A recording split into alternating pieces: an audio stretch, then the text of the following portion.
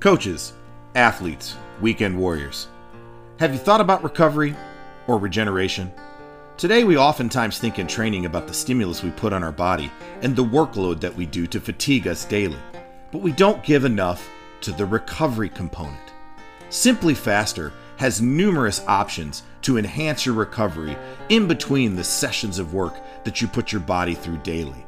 They have Theraguns, Normatic regeneration kits, and they're all cost-effective options.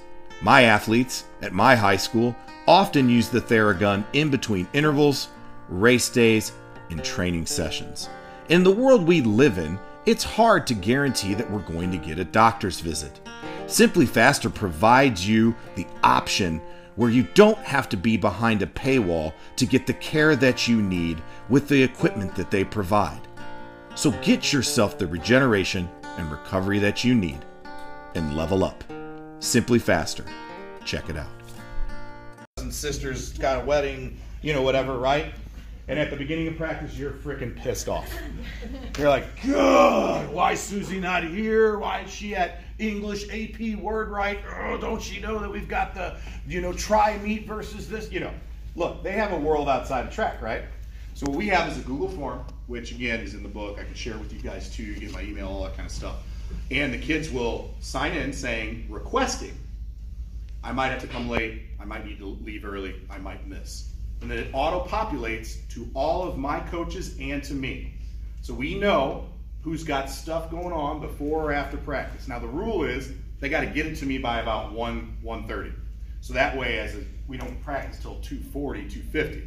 That way, as Coach Banta, I can process and not be pissed at them because I'm so mad that they're not going to be at practice. Even if it's a legitimate reason, like, hey, my grandma is dying, like, whoa, and I don't want to give them this face. I didn't realize it's not a face that only mother can love, right? My wife is blind, she can't really see. I'm kidding, but anyway, I want to be able to process that so I can be positive about it. Also, it gives me a chance to say, hey, why don't you leave early today to study for this test as opposed to coming late? Hey, why don't we work on our project with our group Wednesday? And so it gives you a chance to give them options, and then that way it's not an automatic out of practice. It's not. And so they have to put if you're allowed to text your kids, they put their phone number there. If you do a Remind 101 or a group chat, whatever system you do to communicate, they put their information in there, the reason why they might be late, leaving early, or missing entirely. And then I color code it throughout. And I tell the kids, I want to know ASAP. So if you know, hey, I've got a music competition on the weekend of some invitational, tell me right away. And then you populate it by date as well. And so as the kids, you'll see these things come in, and as the season goes along, you just erase those lines. And then, you just keep shortening that up as the season goes along. And that really helps us deal with that annoying beginning of practice where now you're pissed. You don't want to be that way. You want to be able to come into practice knowing who's missing, your assistant coaches knowing who's missing, leaving early, coming late. So you can just get down to work and be happy. Because you want the kids to feel that energy from you. They want to feel that safety. They want that serotonin and oxytocin from you. I have a question. Because you're a big part of that. How do you work with prom? What's that? Prom. I make sure there's not a track meet on prom. Okay. What I will do is I'll make sure that meet is on a Thursday or a Friday, and that no hair appointments, getting their hair did, getting their nails done, is going to get done until that Saturday. And usually that gives them enough time, and I let them know in advance because, let's be honest, that hair can take hours, right? I had a bad situation where we had a conference championship switched back, and the meet kept getting delayed and rain, and these girls were freaking out. I said, never again. If I can avoid it, I'm going to avoid it. I also work with student council to say, hey, this is a really important weekend for us. Can we avoid that? And believe it or not, it's worked. Now that might not be the case for all of you, and I know that. So we just try to have a Thursday, whatever, Wednesday, whatever competition gives you enough leeway for them to look pretty and have their day. And you know what? Prom is freaking important. It is important. It was important to me, even though my date was terrible, but it was important to me before that happened, and it was a big deal. So that's how I work around it. Thursday meet, Friday meet, they know ahead of time, make sure your hair appointments are done and your nail appointments are done on Saturday, early in the morning. I don't have practice on that Saturday. And we make sure that the kids are excited about prom. So they know, for me, I'm signaling to them, this is important. And I let them know it's important. So that's how I handle prom. All right. So Clyde Hart, you guys ever heard of him? Guy Coach Michael Johnson and Jeremy Warner. What we'll do is there are times where we have athletes that they can run the 100, they can run the 800, and so what do? We train those kids together. So just like that 2-to-1 principle I talked about you with the coach, we also do that with our athletes because you might have a really good 800 runner and a good 100 runner, but you don't have a lot in between. You want those kids to train together once in a while. And so where do we meet? In the middle. That's where you do your 400-meter training, your centric training, where both the 400-meter kids, the 100-meter kids, and the 800-meter kids, they meet. And we put kids into this group. And we want the best athletes in the Baylor group. And as the season goes along, you just keep adding kids into the Baylor group. You can call it whatever you want. You don't have to call it Baylor. You can call it whatever you want. And so by the end of the year, that group might only be 5 or 6 kids. Or at the beginning of the year, it might only be 5 or 6 kids. But at the end of the year, it might be 25, 30 kids. Right? So again, even within your workouts, you want people to be excited about being in that group. And who are those kids that are in that group? The hardest working kids, the best kids on your team. Now, why does that help? The sprinters make your distance kids faster. The distance kids make your sprinters accountable to run all the way through the rep. If you've got a really good thing going, kids want to make sure that they're working hard. And if they're not working hard, you need to challenge them. One of the best things that ever happened to me is I had this girl, her name is Lauren Johnson. Lauren Johnson was faster than everybody on the team. She could run the 800 all the way down to the 100. She was a state qualifier in the 200 and ran one of our fastest 800s ever. Speed is speed. By the way, don't call your middle distance kids, call them long sprinters. You're much more likely to get that 800-meter kid that you really want that's got a lot of speed, not some 3,200-meter kid that's not very fast. Training level. We divide up our practices in 3 ways. We have kids that are untrained, that have never done anything, rookies. They stay at that training level all year long. Why? We want them to have a good experience and you don't want to break them. If you break them in the first year you have them, you're not getting them back. Then we have our untrained veterans who are returning, even if they didn't train in the off season. Too bad, veteran, you're still going to do more work because we got to get you back into shape. And then we have what's called our state level. Those are the kids that do the most work, the most intense training. And those kids are our best kids, but those are the kids who've also worked in the off season. So they don't have to be your best kid, they just have to be a kid that's really prepared. And you give them the most volume, the most intense amount of sessions, all that stuff, because they can handle it. None of those kids in the rookie group ever move up. So even if they're their best kid, they're training less. And you're like, man, I really wish I could get them to do an extra 400 today. Too bad. They're going to make it through the year. They're going to be more likely to be healthy, and then you can do it the next year. And you're going to get them for much more likely for 4 as opposed to just 1 month. I always tell kids, I don't need you in March, I need you in May. So err on the side of caution, but we divide up our training like that. So within every group, jumpers, sprinters, throwers, everything, they do less.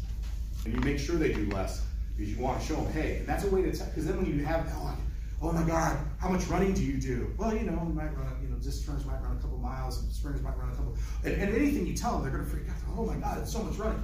Because today in PE, we don't even have a mile test in PE anymore, right? They've got the pacer. Because the mile makes them feel bad. Well, guess what? A couple of years of the pacer, that makes them feel bad too. Make them do the test, right?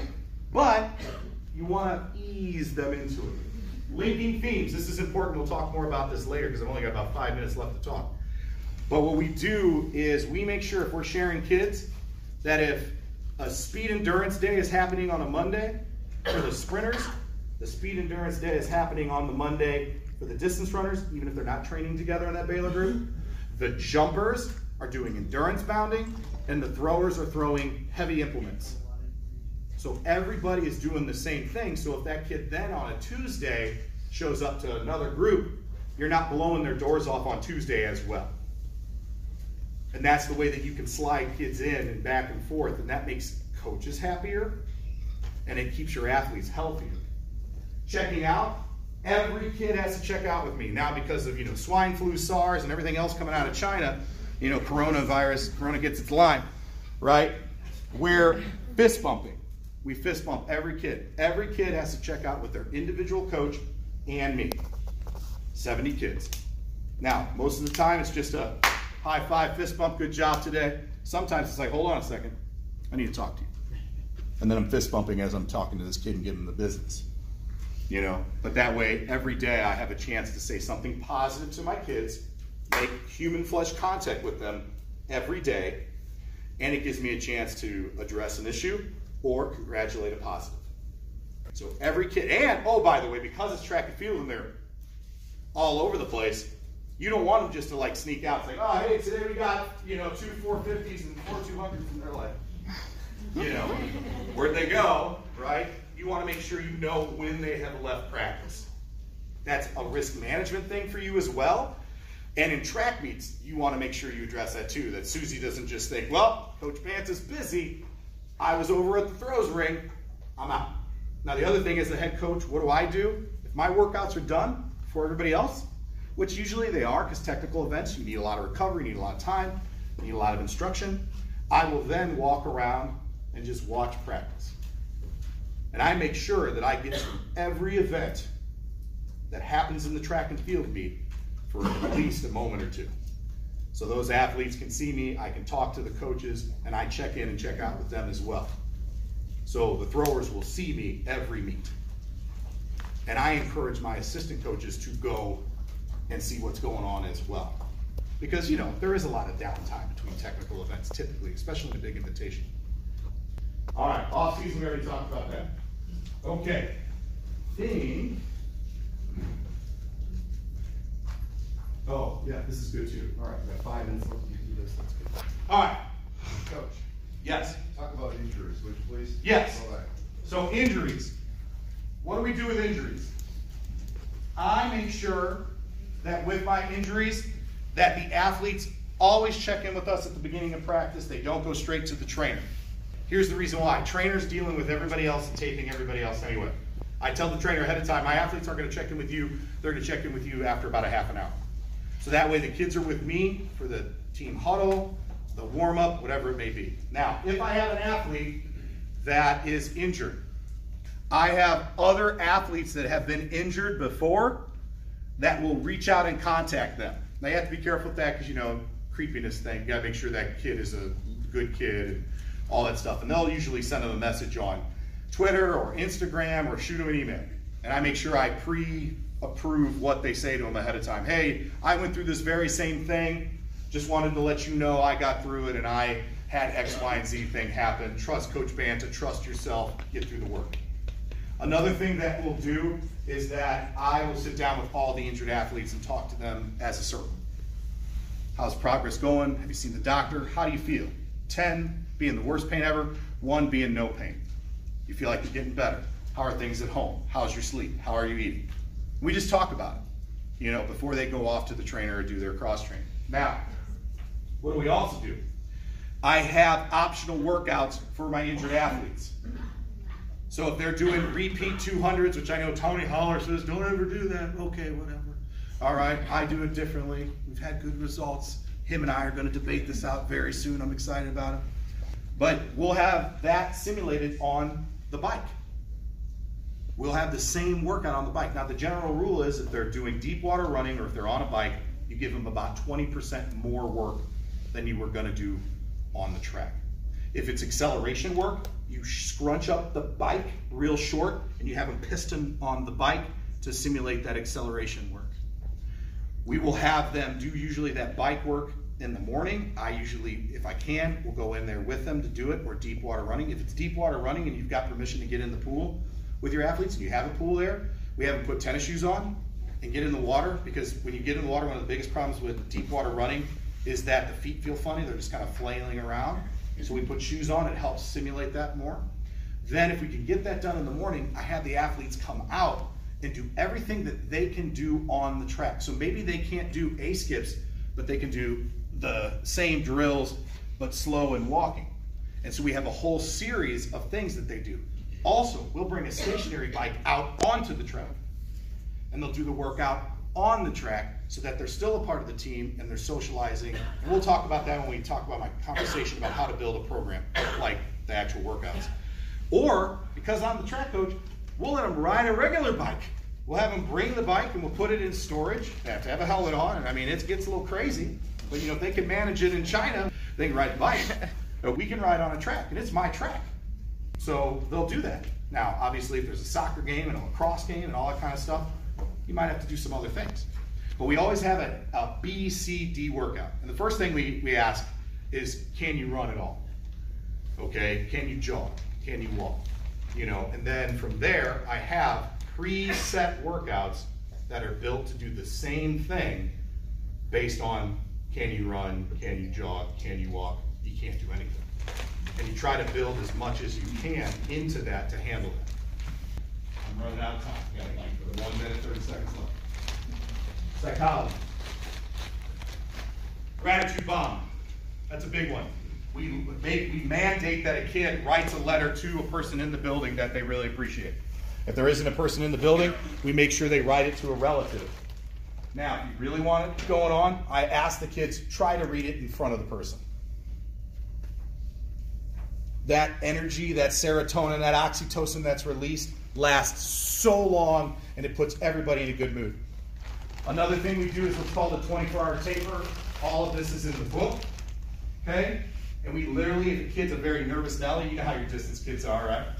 They're looking on MileSplit, they're looking on whatever website, like, oh, Bobby up the street just ran out of, oh my God, oh, he's doing this workout. Forget Bobby. Let's worry about what we're doing here. What we're doing here is we've got 24 hours. I want you to do something positive every hour. Now, you don't want it to interrupt the classroom, but like, what could be in a 24-hour tape? Call a relative, tell them you love them. Give a friend a hug. Look at your favorite skit by a comedian. I always like to go to Jim Gaffigan because he doesn't cuss. It's super safe. Hey, look up Jim Gaffigan. Watch him for a little bit. It's hilarious. And so what we do is every hour they have something positive and something constructive that they have to do to get ready for the day. But because it's planned out, it takes away the nervousness of the unknown, and it gives them a lot of knowns. And at the end of the 24-hour taper, they've done all this really positive stuff. We practice positive self-talk. We do that in a team huddle. We have co-signed contracts with athletes. Do you guys remember The Game Stands Tall, that movie? Where they're like, today I'm going to do this, this, and this. Well, we don't just have the athletes say that. We have their big sister or little sister sign it and hold them accountable, making sure that stuff gets done. A gratitude journal. I have a lot of kids that are just seek the negative. I got a young lady, super talented, probably the best athlete I've ever coached. She's real negative on herself. Part of that high achieving thing, right? And so then I said, today, I want you to write down at home for 21 straight days, 3 positive things that happened no matter how bad the day was. Even if it's like, hey, I didn't die today. Hey, I had food on my plate today. And what ends up happening over the course of those 3 weeks is it starts to rewire the brain. Now, you don't just tell them to do it and leave it alone. You say, hey, I want to see one of the pages from this week that you feel comfortable sharing. Because you have sometimes stuff in there you shouldn't be seeing. Because it's just relationship stuff, things like that. But you ask them to see one of them. We talk about college. If they're really good, sophomore year, I'm already talking about college. And then we basically say, what are your dream schools? What 5 schools you want to go to? Why do you want to go there? And then I give them a list of Division I, Division II, Division III, NAIA schools. And I give them 5 that all fit that. And I say, let's start looking at these schools. And I talk to mom and dad as well about that same thing. And then we do a mission statement every 4 years where the athletes we talked about those rules. The athletes do that as well. And so next year we're going to do a new one because this group that did it is now seniors. And it's amazing what they'll come up with about their mission statement. Whatever the mission statement is going to be, it needs to be realistic. So like our school district has one where it's like every child is caring, confident, and curious. We're starting on a lie. You know, they're not. They're not. Let's not start on a lie. Let's say we want to create children who are, caring, confident, and curious. Now we have a starting point. And then you push that all year long. Okay? All right, that's all I got for you guys. The other stuff is just my contact information. If you want to meet with me or talk to me or whatever, it's up to you. Okay? Thank you guys. I appreciate it.